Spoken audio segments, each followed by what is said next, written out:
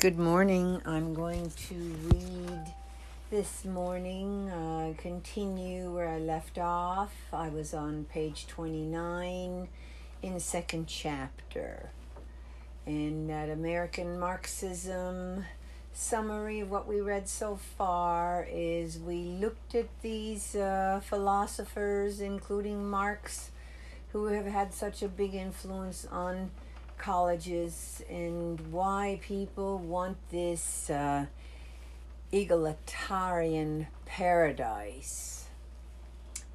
So let me continue here. So consequently, groups are dominated and oppressed by looking at societies and the culture's structural and historical prejudices and inequalities, and the effect on their political influence. Morris declares that groups' interests become paramount because systems of domination have no meaning outside the accumulation and defense of such interests. The task of precisely identifying the groups who benefit from such a system is complex, because several groups usually benefit, although unequally. An important task, therefore, is to establish the relative positions of privilege enjoyed by groups hierarchically.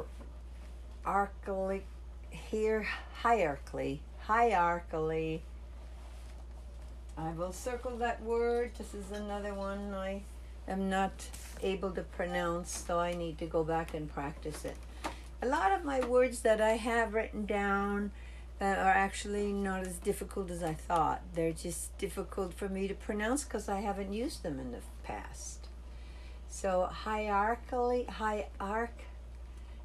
positioned within systems of domination, and to show how such relative positions affect their political consciousness. In this approach, scholarly attention is directed squarely toward the long-standing cleavages within the society and the structural preconditions, threats of violence, polity memberships, economic resources such as the control of jobs and so on, inherent to systems of domination that enable certain groups to rule. By the same token, attention is focused on the structural preconditions, networks of communications, formal and informal social organization, availability of leadership, financial resources, and so on, central to effective and sustained protest by oppressed group. Let me reread that again without the stuff in parentheses. By the same token, attention is focused on the structural preconditions central to effective and sustained protest by oppressed groups.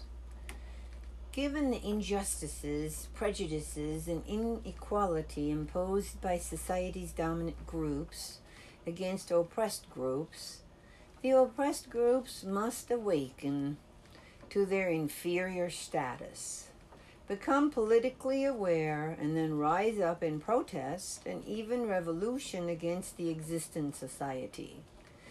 Morris argues, my approach directs attention to culture, political consciousness. Such consciousness is also analyzed within the context of major social cleavages and systems of domination. Both dominant and oppressed groups have long-standing traditions of political consciousness. Hegemonic consciousness is always present, but often unrecognized because of its ability to successfully masquerade as a general outlook while simultaneously protecting the interests of dominant groups. So I will also circle hegemonic, because I'm not sure I'm pronouncing that right. But effective social protest informed by a mature oppositional consciousness enables challenging groups to strip away the garments of universality,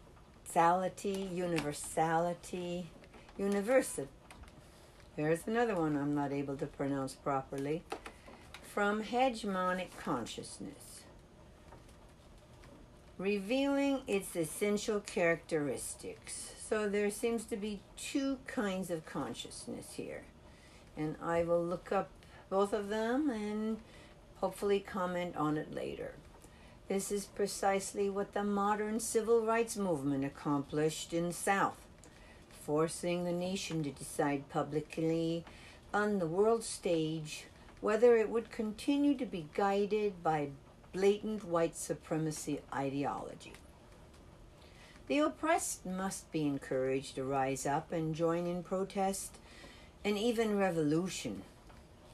Oppositional consciousness, explains Morris, often lies dormant within the institutions, lifestyles, and culture of oppressed groups. Members of such groups are usually not without basic collective identities, injustice frames, and the like that are conducive to individual and collective social protest. Morris contends that the seeds of oppositional protest and revolution already exist in oppressed communities, which makes possible the birth of new and more effective forms of collective activism. Cultural phenomena are not reducible simply by organization and structural dynamics. Indeed, varied forms of oppositional consciousness are important precisely because they are able to survive under the most adverse structural conditions. In many ways, oppressed communities nurture oppositional ideas during intense periods of repression, thereby creating the social and cultural space for the emergence of more favorable structural conditions conducive to collective action. Moreover, much can be learned from the experiences of successful combat-ready oppositional protests, that is, veterans of protest movements that help spread and sustain activism. Morris writes, combat-ready oppositional consciousness can have an independent effect on structural determinants. I'm going to circle that one. Structural detriments of collective actions. Once a successful instance of protest has occurred, it affects collection action in two ways. It provides two activists who participated directly with an understanding of how it happened and why it worked, and it attracts other non-participants who wish to internalize these lessons so as to transplant the model to other locales, thereby increasing the volume of collective action. Thus, both sets of actors become cultural workers for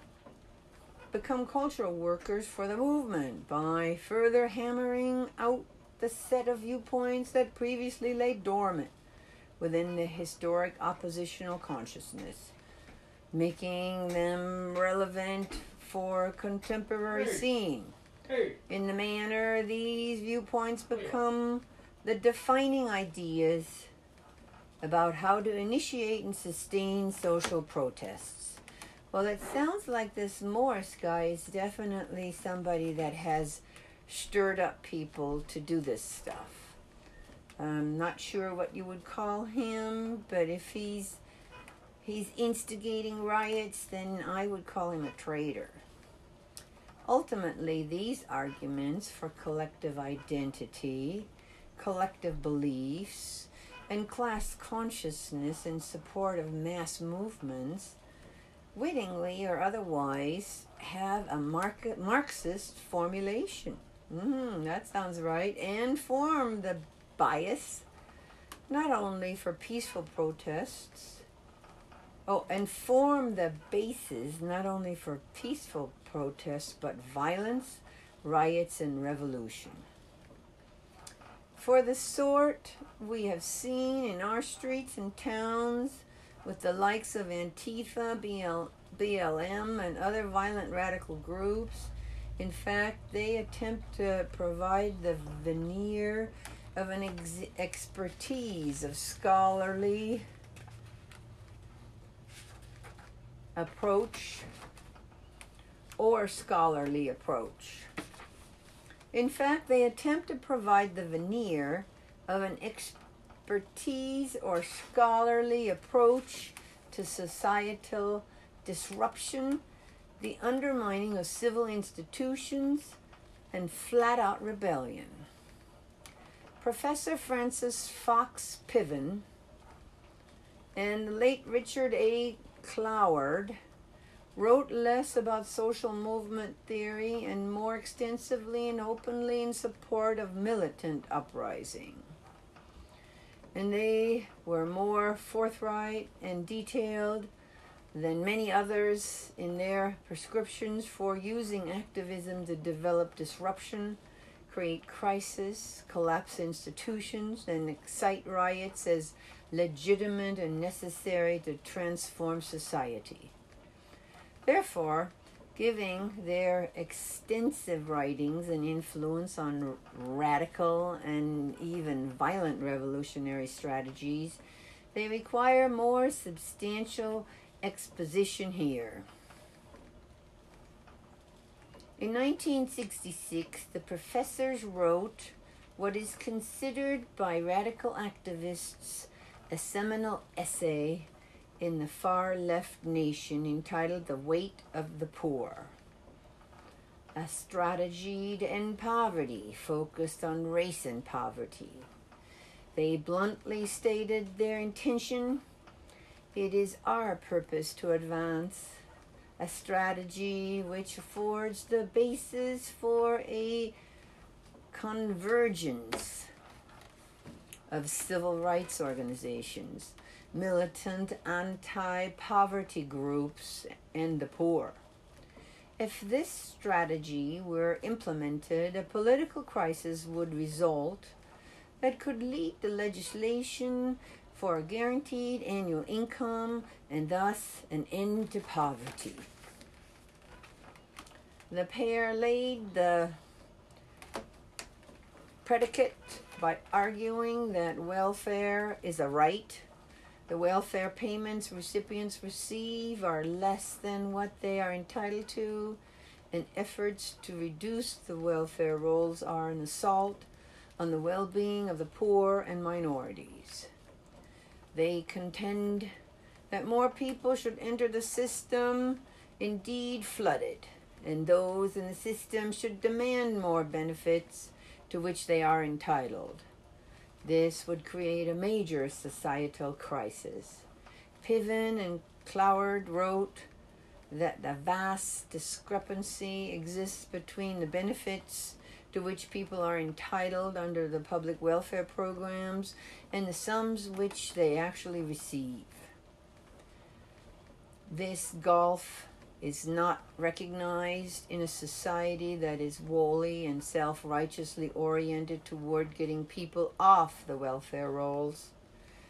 This discrepancy is not an accident stemming from bureaucratic inefficiency. Rather, it is an integral feature of the welfare system which, if challenged, would precipitate a profound financial and political crisis. The force for that challenge. And the strategy we propose is a massive drive to recruit the poor onto the welfare rolls. Piven and Cloward also argued that in certain past periods, the Democratic Party was the political institution through which radical change was realized as a result of economic crises, and that the party must again be targeted and effectively hijacked for such purposes. Moreover, the reforms were also instituted to build and strengthen a new democratic coalition. The legislative reforms of the Depression years, for example, were impelled not so much by organized interests exercised through regular and electoral processes as by widespread economic crisis. That crisis precipitated the disruption of the regionally based coalitions underlying the old national parties. During the realignments of 1932, a new democratic coalition was formed, based heavily on urban working class groups. Once in power, the national democratic leadership proposed and implemented the economic reforms of the New Deal. Although these measures were a response to the imperative of economic crisis, the types of measures enacted were designed to secure and stabilize the new democratic coalition. For Piven and Cloward, revolution is tied, at least in part, to a radicalized black communities, influencing and tied to the Democratic Party. In the face of such crises, urban political leaders may well be paralyzed by a party apparatus which ties them to older constituent groups, even while the ranks of these groups are diminishing. The national democratic leadership, however, is alert to the importance of an urban Negro vote, especially in national contests where the loyalty of such urban groups is weakening. Indeed, many of the legislative reforms of the Great Society can be understood as efforts, however feeble, to reinforce the alliance of growing ghetto constituencies to the National Democratic administration.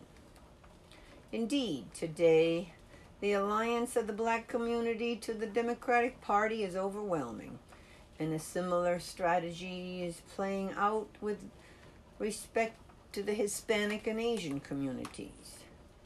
In 1968, Piven and Cloward also wrote of movements in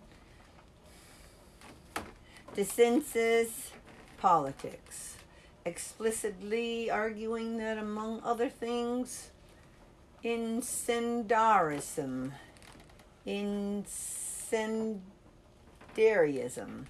and riots are legitimate and necessary acts of mass movements.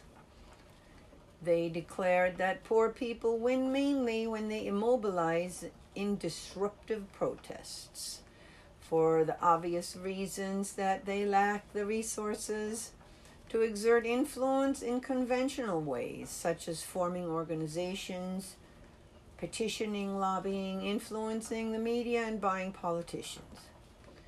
By disruptive protest, we mean acts such as incendiarism. I'm, of course, circling these words that I'm not sure on how to pronounce, and hopefully I will learn how to pronounce them, and if it comes up again, or if I do choose to reread everything, hopefully they will sound correct then. So by disruptive protest, we mean acts as such incendiarism, riots, sit-ins, and other forms of civil disobedience great surges in demands for relief benefits, rent strikes, wildcat strikes, or obstructing production on assembly lines. The goal is to force the weakening of the system, or as they call it, the regime, making it vulnerable to the movement's demands. Mass disruption, both its emergence and its successes, is closely related to electoral politics when the regime is insecure.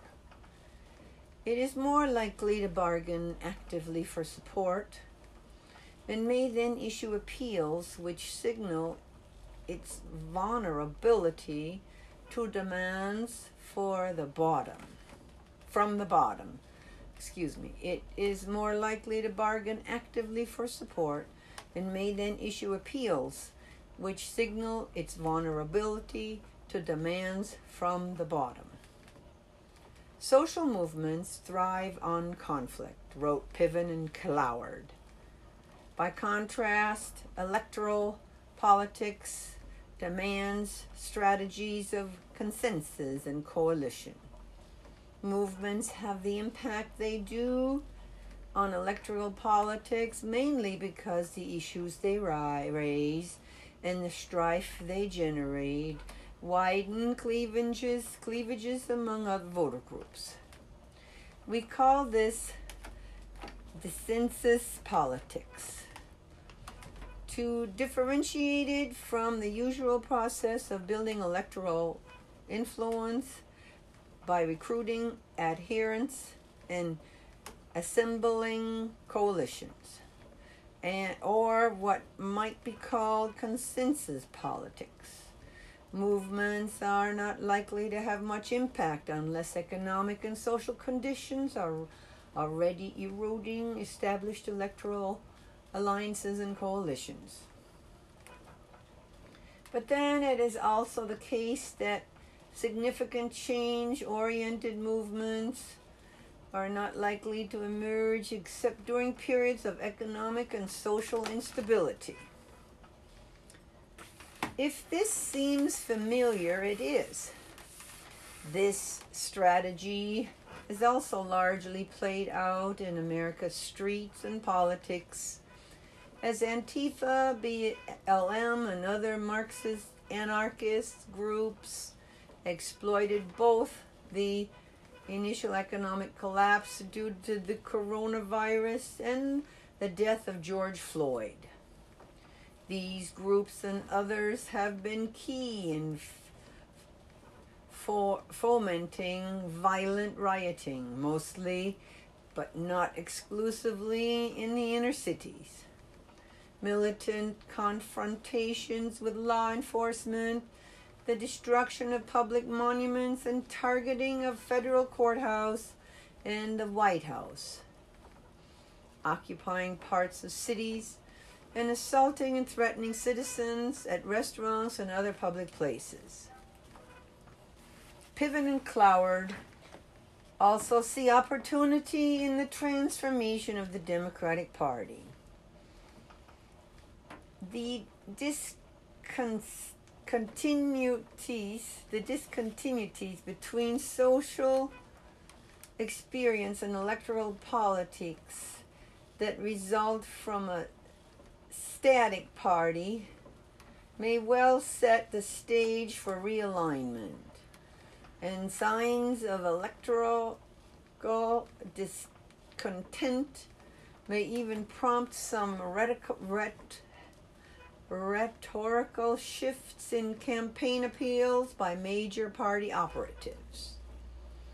Indeed, this transformation occurred during the last election cycle, where the leadership of the Democratic Party was reluctant to criticize the violent revolutionary movements and indeed frequently disparaged efforts to control them. Furthermore, with the Democratic Party, there is a growing alliance to these movements and their causes. As Piven and Cloward had hoped, which is reflected in part by the party's rhetorical and political radicalization, including the Biden-Sanders 110-page unity agenda released during the campaign, and the slew of executive orders and legislative initiatives. Moreover, there is clearly a growing radicalization of the party's elected membership, including the likes of the so-called squad members, Representatives Alexandria Ocasio-Cortez, Ilhan Omar, Ayanna Pressley, Rashida Tlaib. But for Piven and Cloward, still more is required, and the pace must quicken. The professors argue that the progress of mass movements will always be too slow, as the American system is too difficult to mold into a truly revolutionary force.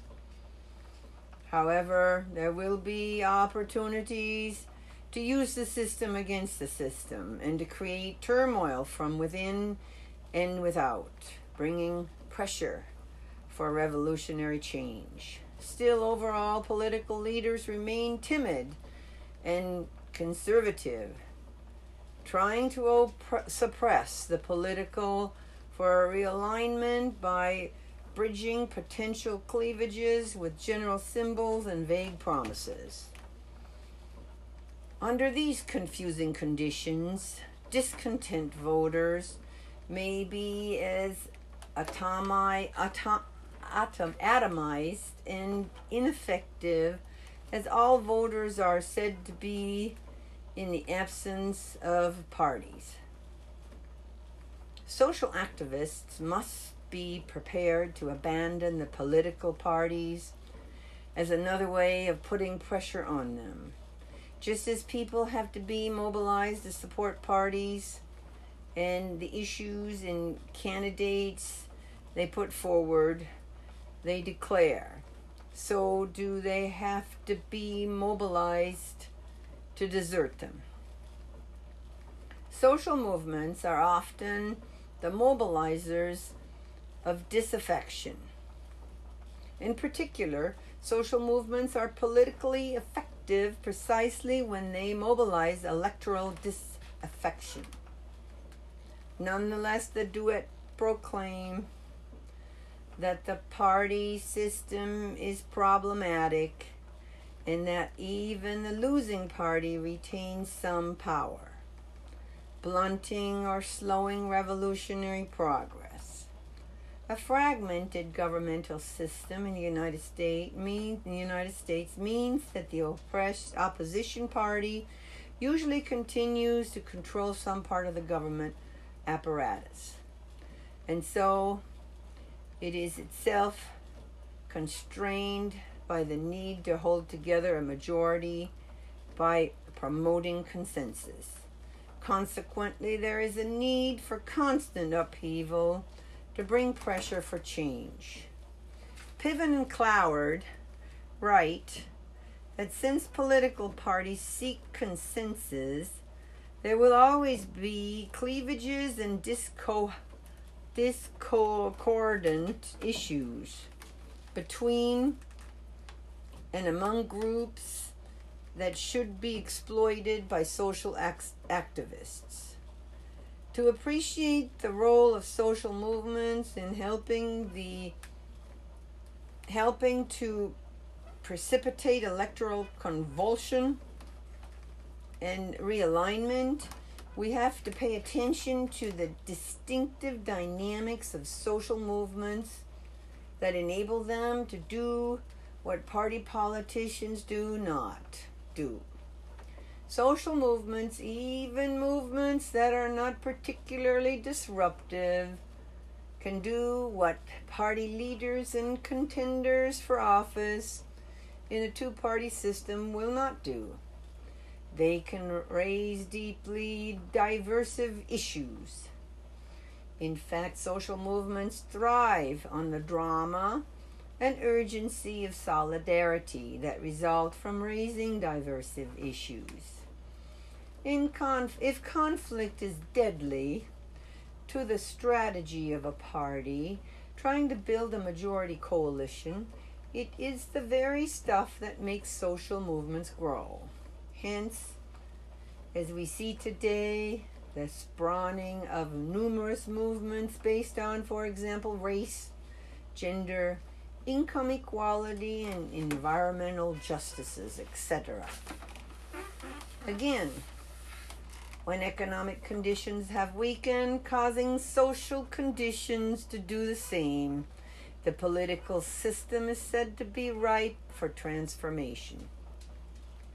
Social movements tend to emerge at moments when the electoral system itself signals the emergence of new political conflicts. Signs of increased volatility appear in electoral politics.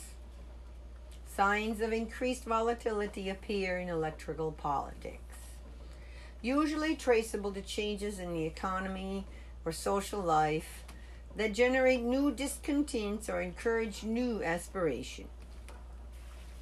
The evidence of voter volatility, in turn, may prompt party leaders to do what they characteristically do, to attempt to hold together their coalition.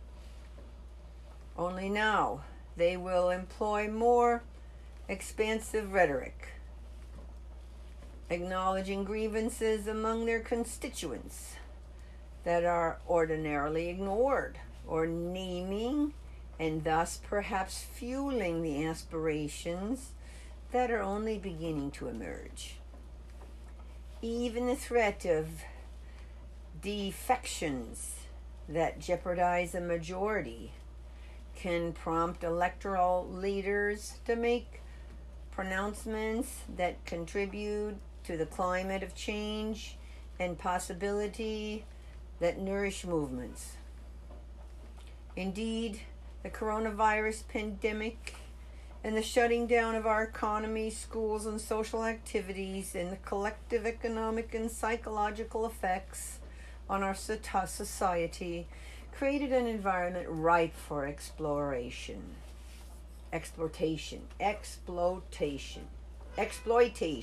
yes.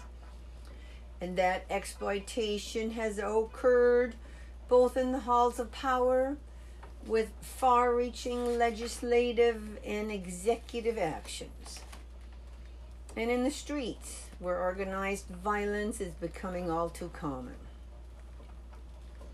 Having created conflict and strife, the movements must control the narrative. Piven and Cloward explained, politicians are not the only communicators. The conflicts that movements generate often lead them considerable communicative force. The conflicts that movements generate often lead them considerable communicative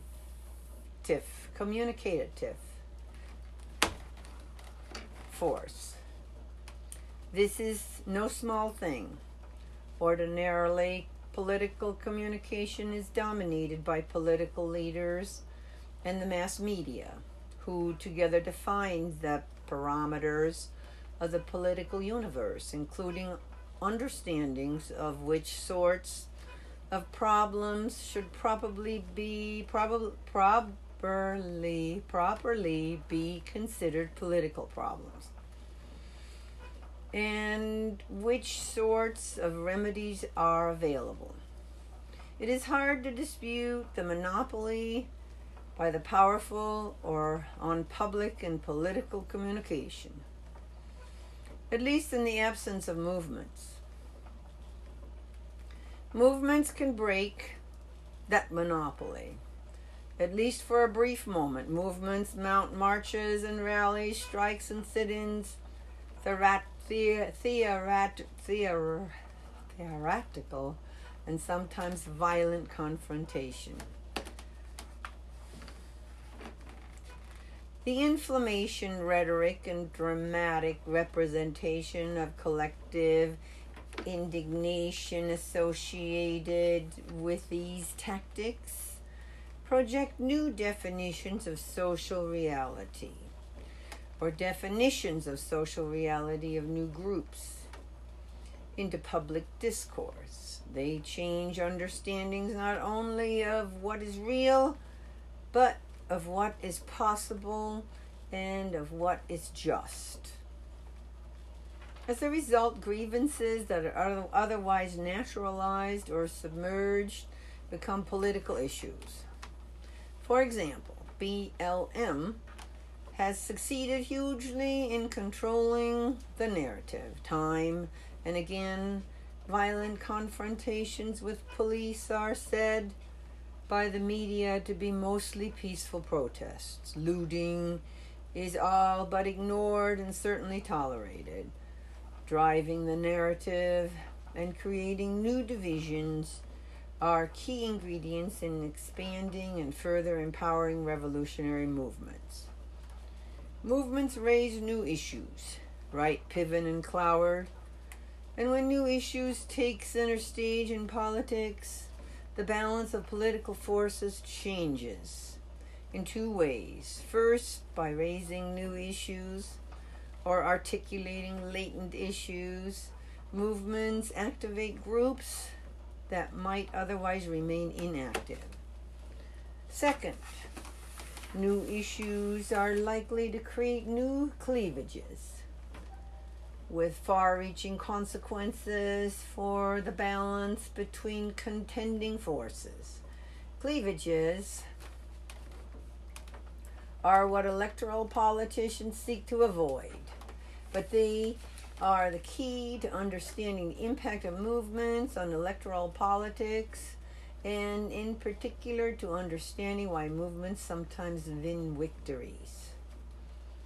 Moreover, hitherto, moderate or reluctant politicians can be pressured into accommodating and embracing radical movements if their own political survival is at stake. The professors explained that movements wrest concessions from reluctant political leaders when concessions are seen as a way to avert threatened disaffections or to staunch the flow of defections already occurring, or sometimes when concessions are viewed as a way to rebuild an already fragmented coalition by enlarging or solidifying support from one side of the cleavage line. Recently, Piven returned to The Nation magazine to specifically take aim at stopping Trump, whom she and the vast majority of academia loathe. Of course. In her 2017 article titled "Throw Sand in the Gears of Everything," Piven wrote, in part, what makes movements a force when they are a force? It is the deployment of a distinctive power that arises from the ability of angry and indignant people to at times defy the rules that usually ensure the cooperation and quiescence. Movements can mobilize people to refuse, to disobey, in effect to strike. In other words, people in motion, in movements, can throw sand in the gears of the institutions that depend on their cooperation. It therefore follows that movements need numbers, but they also need a strategy that maps the impact of their defiance. in the ensuing disruptions on the authority of decision makers. By blocking or sabotaging the policy initiatives of a regime, resistance movements can create or deepen elite and electoral cleavages. Once again, form and activate a violent mob, creates societal fissures, attack racial and economic institutions, undermine civic life and social associations, etc. In other words, use the freedom secured by the Constitution to attack that which the Constitution is intended to protect.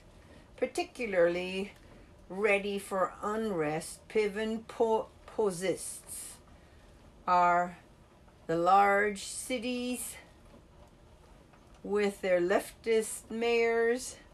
Indeed, events have rolled out as Piven encouraged, with Antifa and BLM followers, among others, rioting, and the left-wing Democratic mayors who run these cities tolerating most of it. Piven declared, the repercussions of such mass refusals can be far-reaching, simply because social life depends on systems of intricate cooperation. So does our system of governments. Perhaps the U.S. government, with its famous separation of powers on the national level and its decentralized federal structure, is especially vulnerable to collective defiance. I would say Piven is definitely a traitor to this country. She needs to be indicted for that. She is, now that I know that she is a woman and she's alive, my goodness, shame on her. The big cities where the majority of the population lives have not been captured by the right wing. Center-left mayors preside over cities like New York, Los Angeles, Boston, Seattle, San Francisco, for example. And that fact can nourish urban resistance movements. More recently, as if leading a resistance movement herself against President Trump and his supporters, this senior citizen revolutionary insisted that mass action must be taken immediately against them. Resistance movements are hard. They must mobilize defiant collective action against what seem formidable odds, and they risk triggering tough reprisals. Moreover, they often operate in the dark, not knowing the weak points of the regime they confront or the strains among its allies. This describes our own situation. We don't really know much about the potential fissures among this parade of groups and individuals that Trump is inviting into the national government. But we do know something about the political dangers of a Trump administration that is allowed to move forward without mass resistance. If addressing Piven and the literally hundreds of like-minded revolutionaries populating our college and university facilities, the late philosopher and Professor Alan Bloom wrote in his 1987 book, The Closing of the American Mind, that very educational system has a moral goal that it tries to attain and that informs its curriculum. It wants to produce a certain kind of human being. This intention is more or less explicit, more or less a result of reflection, but even the neutral subjects like reading and writing and arithmetic take their place in a vision of educated person. Democratic education wants and needs to produce men and women who are supportive of a democratic regime. Bloom warned that we have a culture in which to root education, but we have begun to undermine it. The idealism of the American founding has been explained away by mythical, selfishly motivated, and racist. The idealism of American founding has been explained away as mythical, selfishly motivated, and racist. And so our culture has been devalued. Nobody believes that the old books do or even could contain the truth. Tradition has become superfluous. Indeed, America's college and university faculties have turned their classrooms into breeding grounds for resistance, rebellions, and revolution against American society, as well as receptors for Marxist or Marxist-like indoctrination and propaganda.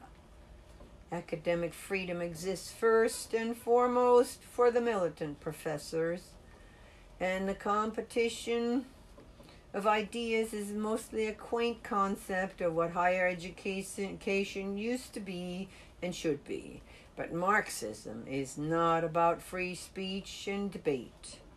It is about domination, repression, indoctrination, conformity, and compliance. The existing society and culture, and those who prosper within it intellectually, spiritually, and economically, as well as those who defend it, must be denounced and defamed. Disillusion with the status quo is key. Marxism presents the new faith, if you will, which promises a new and better society for which a passion, if not obsession, is inoculated in future generations. Despite its trial of mass death, enslavement, and impoverishment. Well, that's the end of the second chapter. So, I guess as homework, we should really look up who this Piven person is. P-I-V-E-N.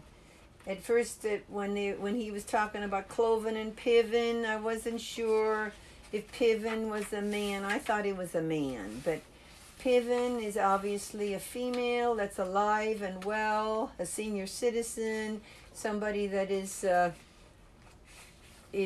from academia. So we will look up Piven and take a look at what this person is about, huh? Boy, she certainly has led people. Oh, her name is Frances Fox Piven. Professor Frances Fox Piven. And the late Richard A. Cloward. So Professor Frances Fox Piven is still alive. And she has left this kind of legacy among our youth. And this is second, third generation now. And we're happy to hear that we learned about her and Cloward in detail. So the next chapter will be chapter 3, and it is entitled Hate America, Inc. So we will look at that later, and I'm taking a break. So as you can see, I'm doing somewhat better with the words, and I am not afraid of a little bit of difficulty, and I did circle a few words in the rest of that chapter, and I will add them to my list. I started a list, and I'm looking up the list, and if I'm in doubt of how the word is pronounced, I put it in my search engine, and there is an actual pronunciation program that pronounces it for me. And so far, I've learned the word egalitarian.